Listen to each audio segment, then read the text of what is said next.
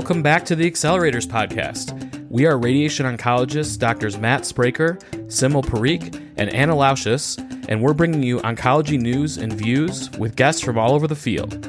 Note, the discussions on this show are not medical advice, and they represent our own opinions and not those of our employers. And now, on with the show.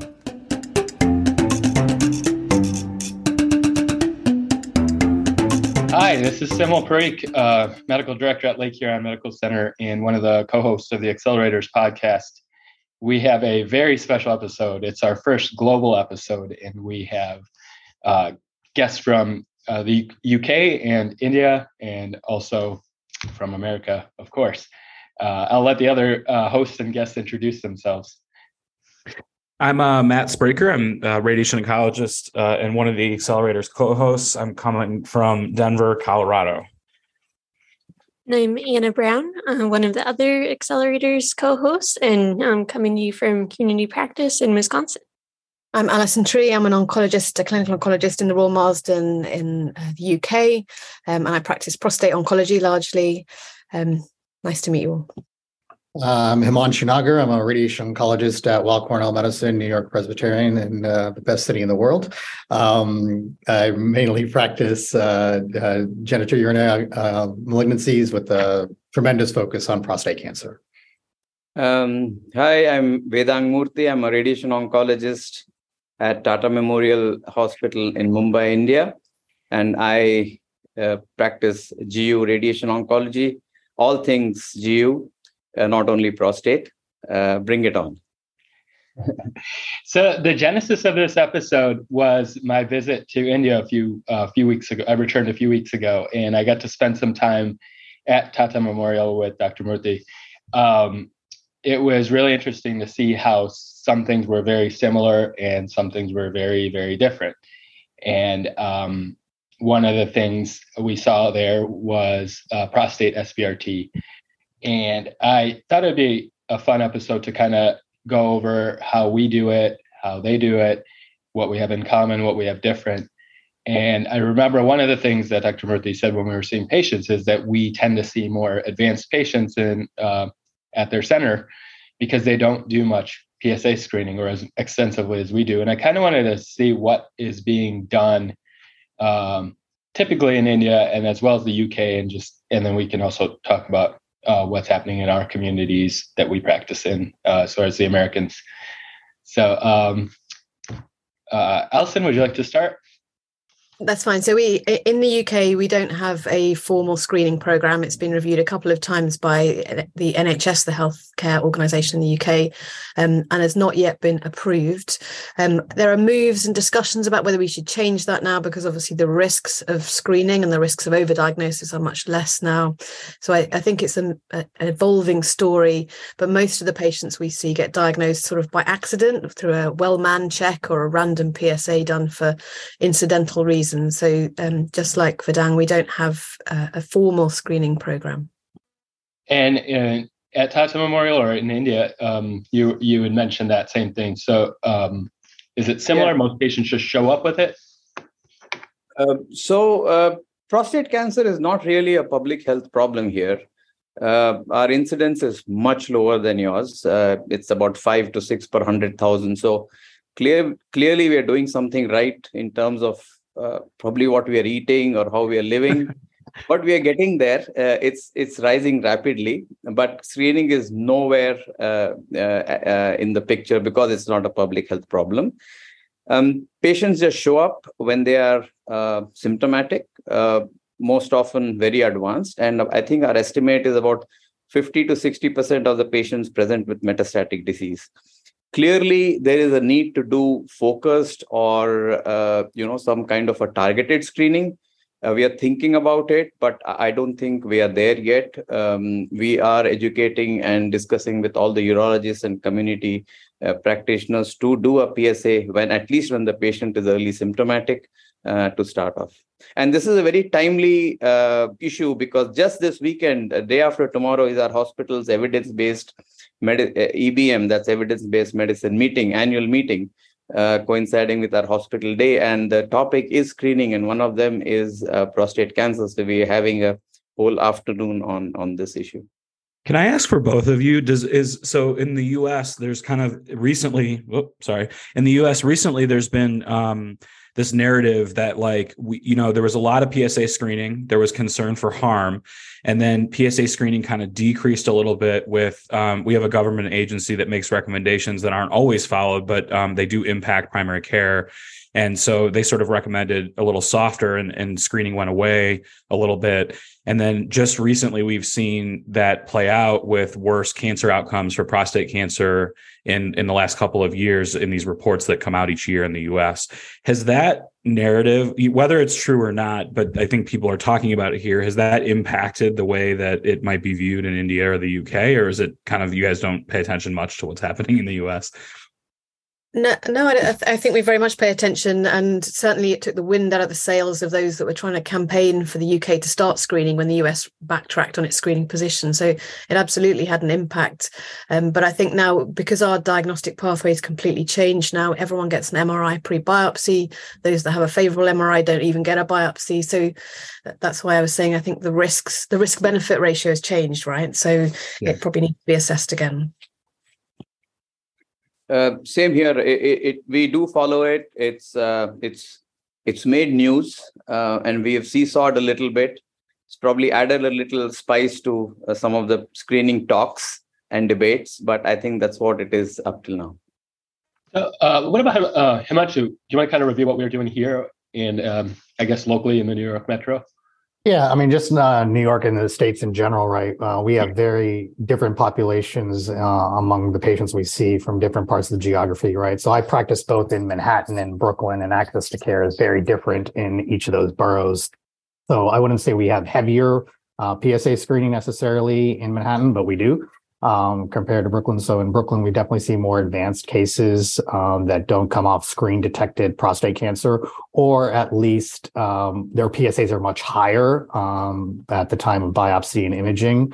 And, like Matt sort of alluded to, we have multiple agencies that are recommending things between the United States Preventive Task Force, the American Cancer Society, obviously the Prostate Cancer Foundation. So which guidelines do you follow? And this goes beyond prostate. I know we're talking about prostate cancer here, but from breast screening, mammography, everything. So, just the latest ACS reports came out showing increased incidence of prostate cancer with increased incidence of metastatic disease being diagnosed with a 4.5% increase since 2011. So we've sort of gone backwards in terms of how we are being able to manage this.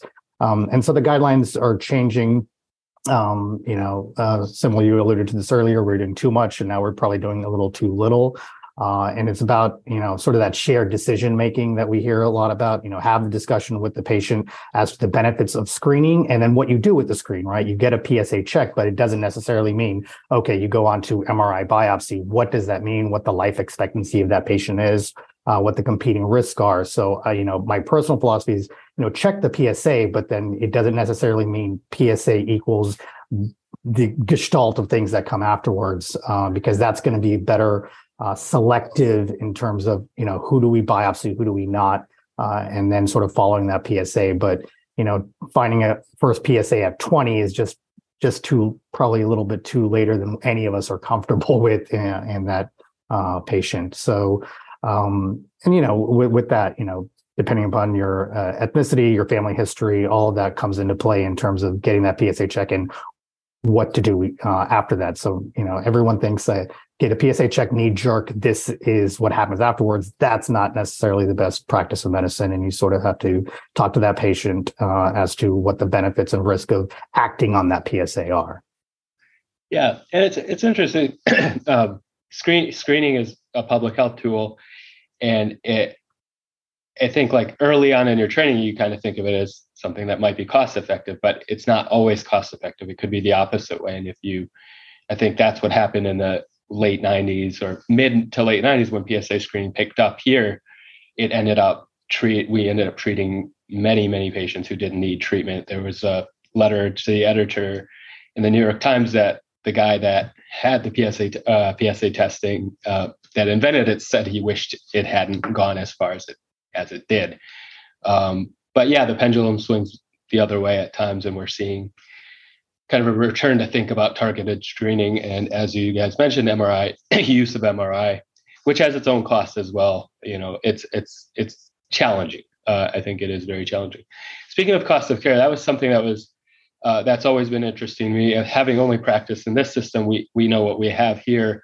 When I spent time with Badang at Tata Memorial, I realized that it was a much more open discussion about costs. And I mentioned on a recent podcast that when counseling a patient for ADT, Dr. Murthy had mentioned, it's probably just going to be as effective to get castration as it is to pay X thousand rupees per month for the shot. And I had never heard an American physician mention that as an option. So other than that, would you mind speaking a few minutes just about cost of care and how much the patient is sort of on the hook for, and how that relates to how you manage patients? So yes, I think Indians in general are very cost conscious. You will find them bargaining everywhere. That the famous Indian bargain. So we love a bargain, and I think that's kind of hardwired. We love that. That comes in our medical practice as well.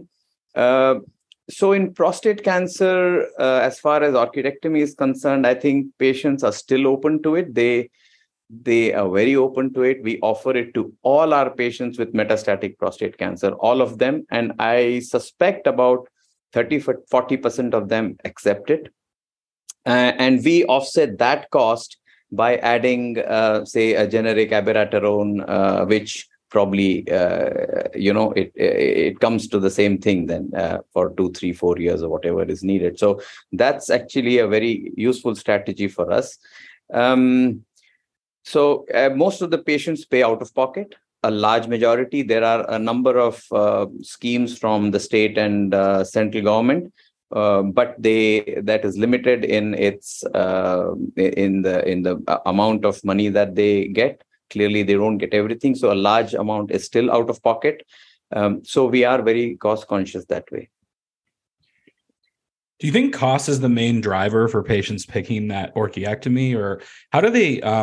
Just your opinion about how they feel after they undergo that versus the ADT medication, because I would say that we are very biased towards ADT medication in the U.S., but I wouldn't say that men like it, right? So it's not like a good experience for them.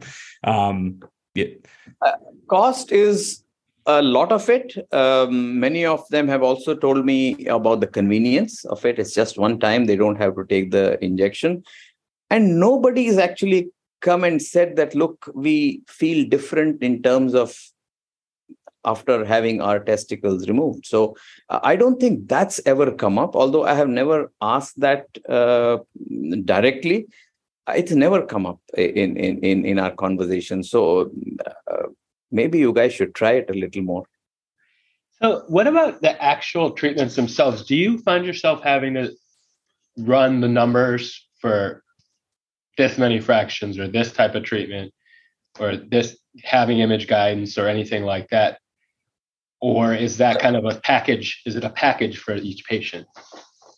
In general, in India, the costing is based on either if you're receiving 3D CRT is one package, IMRT is a separate package, and image guidance is a slightly higher package. Some people offer SPRT at a slightly higher package, but we don't do that in our hospital. Image guidance and SPRT essentially is the same, although the burden to the hospital in terms of logistics is probably much reduced with SBRT than the regular image-guided 4 or 5 weeks of treatment. So it is those 3 tiers of costing that we generally have even in the private sector. And the cost is about 30-40% higher for each tier. What about the patients on the public side or that can't afford care? How do they? Because I know you were treating them. We saw them getting treatment. Yeah. So in our hospital, because it's a government hospital, it's funded by the central government of India.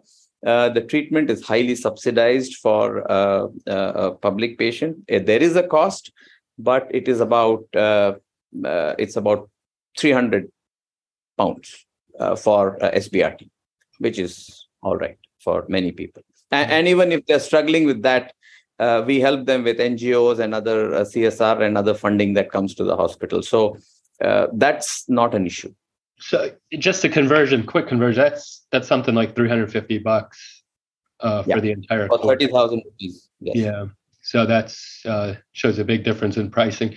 But it is subsidized. Mind you, it is subsidized. The on the private side or in the corporate world, a typical IGRT prostate or an SBRT would be about $2,500 to $3,000 US.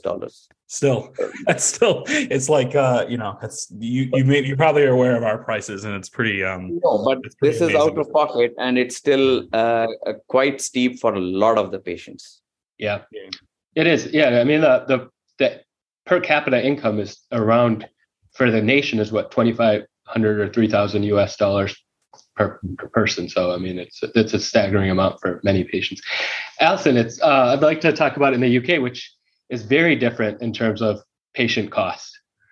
Yeah, absolutely. So 95% or maybe more of our healthcare is delivered on the NHS, which is a publicly funded healthcare system. So the patient pays zero for the treatment that they're offered, whether that's drugs, radiation, or whatever cost it is, which is brilliant, and that's wonderful to work in. There are some restrictions. We can't do exactly what we want all the time. So radiotherapy in particular is nationally commissioned, we call it. So we don't have complete free rein to treat everyone we like with 10 oligomets and go to town and then treat them again the next month. So there are some restrictions. Some of them are frustrating, but largely for prostate radiotherapy, within evidence-based practice, we can do what we want.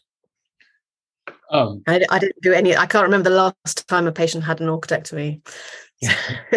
Can I ask? I was going to ask really quick. So these restrictions or protocols, are these things that are like kind of down at the service line level? And so inside the clinic, are there rules about how you treat and pathways that you have to follow, or is there kind of freedom of the clinician to kind of work within guidelines, sort of the way that we do in the US? So we can work within the UK commissioning guidelines. So, for example, at the moment, technically, prostate SBRT is only allowed on protocol. I think that's going to change very quickly now. But at the moment, and certainly over the last 10 years, you can't get prostate SBRT outside of a clinical trial in the UK. So things that have not yet got 5-year oncological outcome data, we can't just start implementing.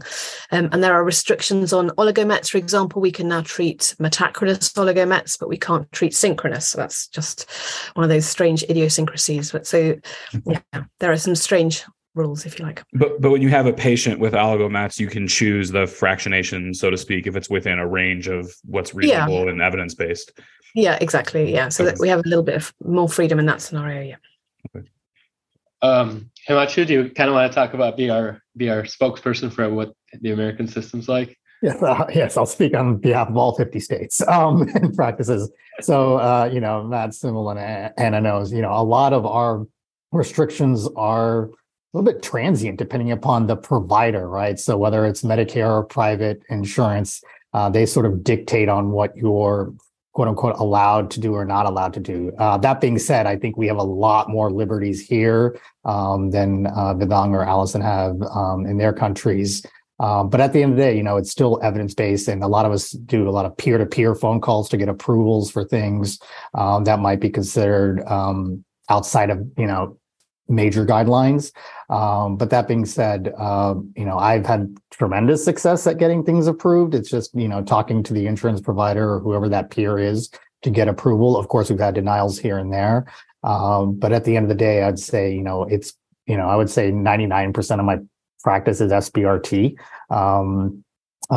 because the data is there, and as it continues to evolve, hopefully we see more practitioners move in that. It's it's both as long as it's oncologically equivalent, as safe if not better than standard fractionation, and honestly, healthcare dollars. It's treating less fractions is going to save both the hospital and the provider, whoever that provider is, right? Whether it's Medicare, or private insurance money over the long term. So, but it's very different. We don't have one national body of organization dictating what we do. But I know all three Americans on the call definitely are frustrated with the peer-to-peer process in terms of prior authorization, because you have the same patient, but depending on the provider, it's different care, and that's not probably the right thing. So one other difference that I sense, and I'm not entirely clear on this for India, Vedang, but is there a change in the income or reimbursement to the provider themselves based on the treatment selected? So, no, I don't think we have anything to do with fractionation. I don't think anyone does, not in our hospital, not in anywhere else in the country. It is based on the technique. Largely, it's based on technique. So those who cannot afford IMRT, they are offered 3D CRT. Those who cannot, who can, they are offered IMRT. If they can afford, it's image guidance. And then SBRT is just a notch above that or around that area. So it's technique based, not fraction based.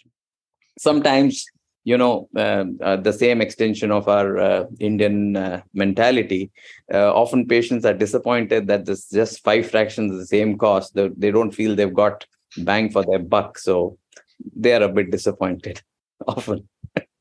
Allison, how about you guys? Is there any difference in your income based on what you choose to treat or practice? No, in the NHS, it doesn't matter how I treat the patients, I get paid the same. So some clinicians, myself included, do a little tiny bit of private work, and obviously that's above my NHS salary over and above. But yeah, it makes no difference to me whether we treat the patient in 5 or 20 or 1 fraction, not that we're doing that. So our fraction discussions must sound absurd, maybe. I think not really. It's market forces, isn't it? If you pay people more to do something, they're more likely to do it. So you can't, although we do slightly knock some of your colleagues for doing 40 fractions, you can't blame them, really. They make more money. So if you give people perverse incentives, what do you expect? So incentives work for a reason, because they're incentive. Until we change the incentive, market forces are market forces. What you see on social media, Allison Vedang, is not reflective of reality. If you look at the insurance data, the vast majority of Americans are getting 40 plus fractions. That's not good. And I'm not talking 50%. I'm saying like the vast majority. But if everyone's happy with that, system, and of course it's a slight more inconvenience to the patient, but it's not worse than 20 fractions. So I think it's fine if what's the harm?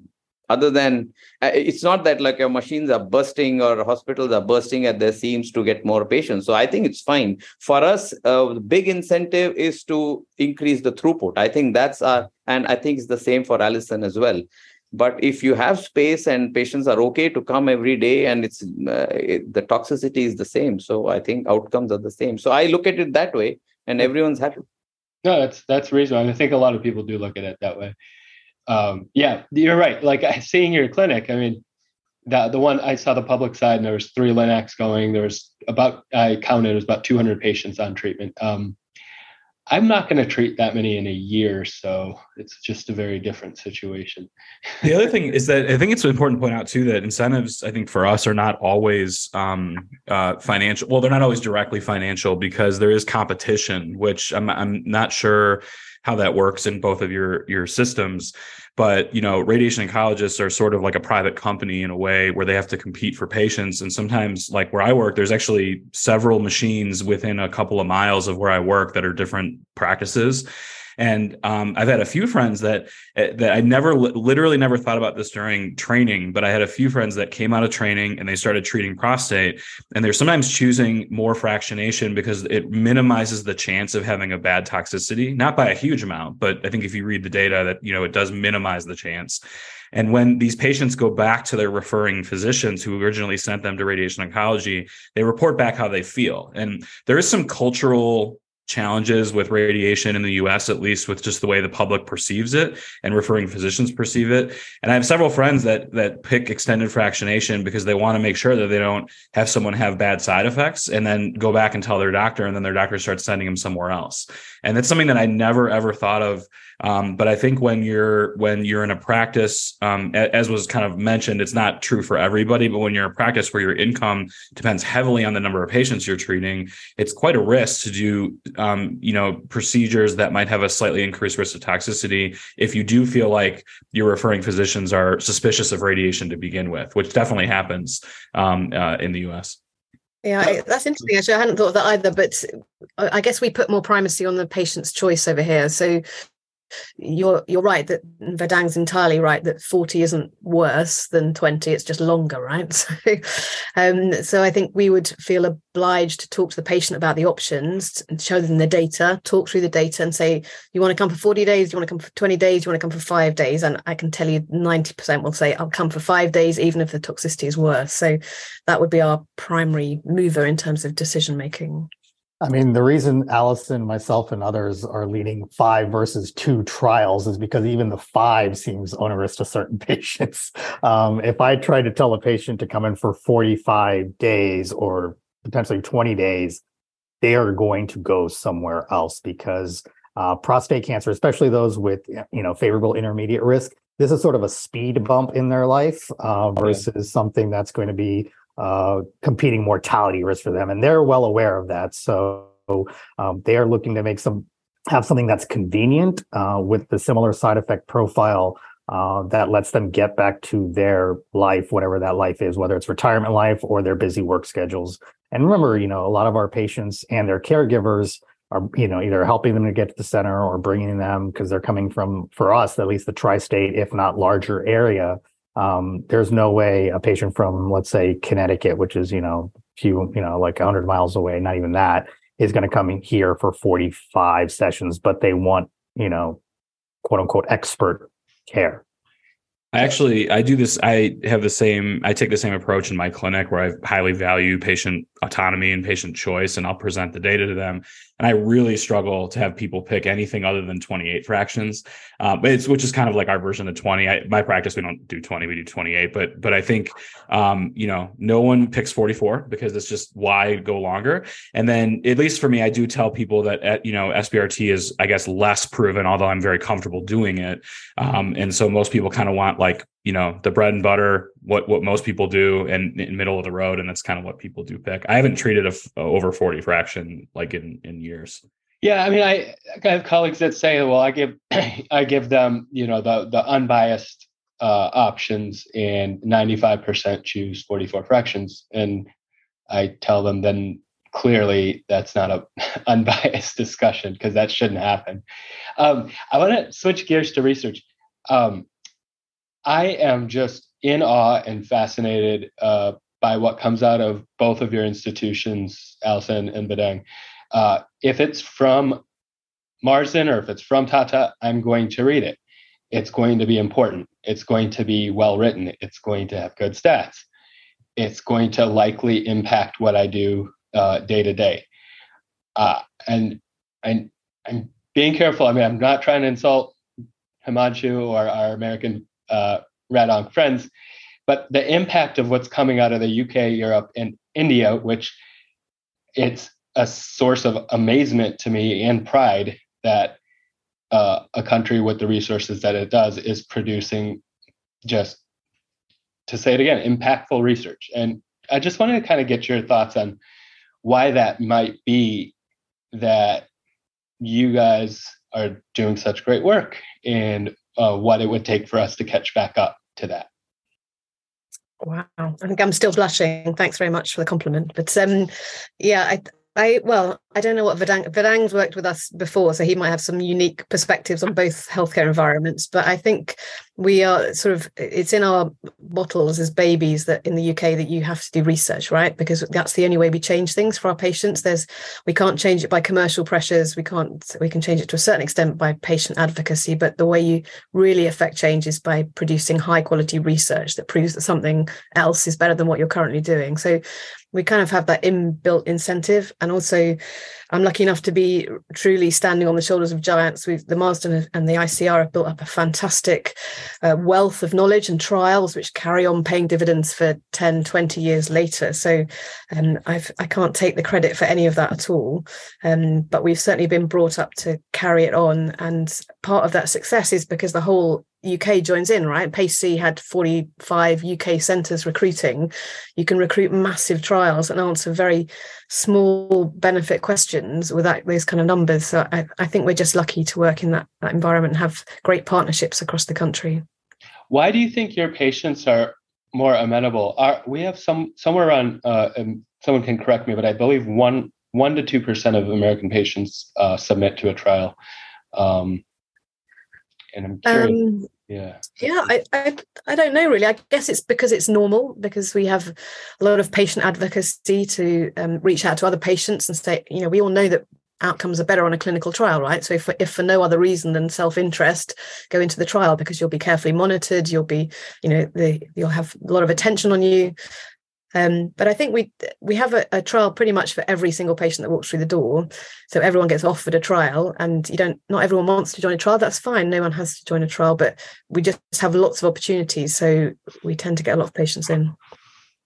And when you have the discussion with the patient to enter a trial, is there any sort of inducement or benefit to the patient other than the knowledge that they're going to contribute to the world?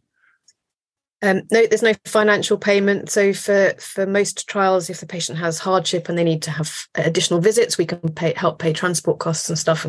But apart from that, it's either for their own self-interest, because they might want what's being offered experimentally, or for the good of humanity going forward. Can I actually ask, is that the hardship thing where you're giving patients support for the extra costs of participating in a trial, is that a common thing that patients will have that support, or is it really a small proportion of patients that, I guess, qualify for it? Yeah, it's very standard in pharma trials, because obviously a lot of pharma trials include lots of extra scans and visits. So we've tried to include that for radiotherapy trials. The slight problem is most of my trials involve coming less often than the standard. So obviously we don't pay out a vast amount of money, because actually mostly we're making it more convenient for them. But yeah, it should be, we have it where we need it.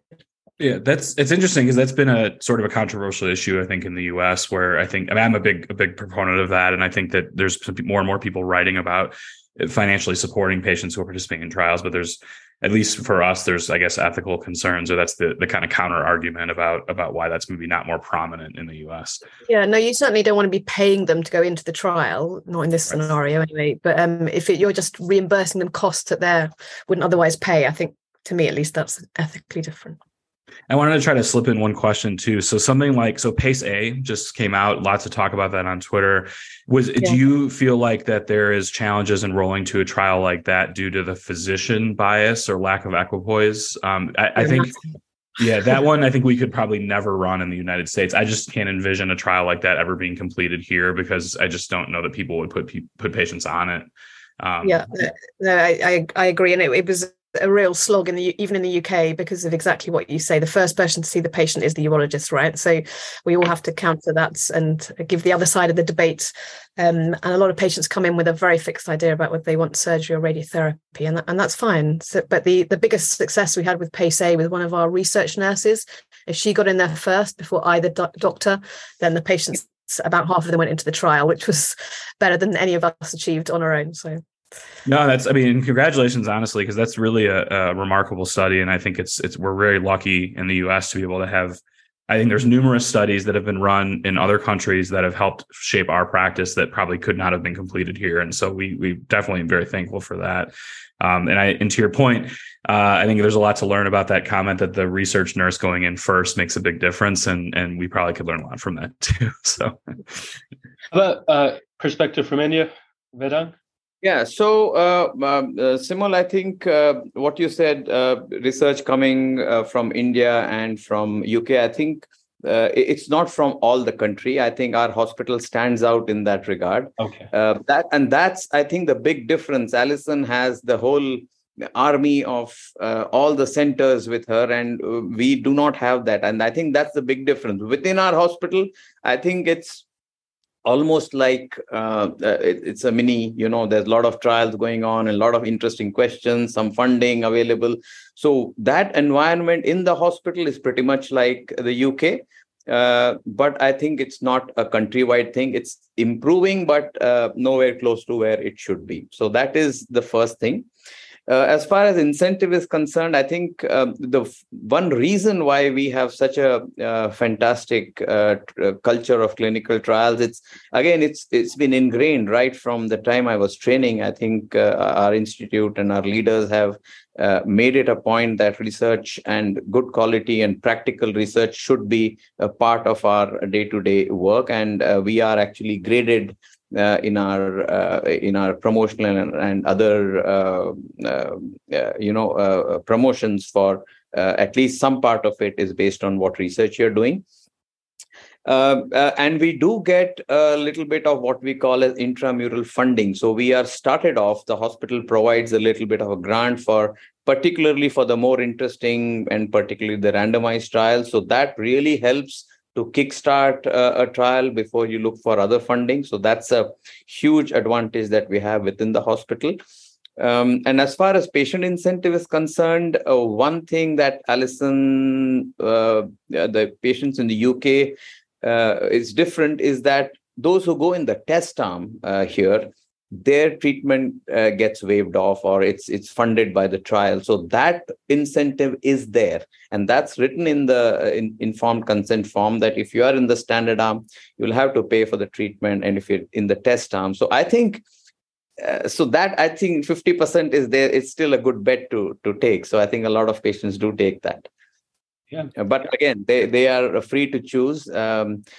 Probably the consenting process is the same as the UK. I think I must have consented about 200 patients on the CHIP trial, I'm sure, or probably more. It is the same. Patients coming and, you talk to them about 60 gray and 74 gray and 57 gray. And after 2 minutes, he says, Doc, you tell me, you just give me the consent form, I'll sign it. You tell me, where do I have to sign, you do talk to them in more detail in the UK. It's slightly less here, but I think we are all the same finally. Wise words from Dr. Murthy to close out part 1 of radiotherapy for prostate cancer around the globe. Join us next week for the conclusion of this exciting discussion. Thanks for listening.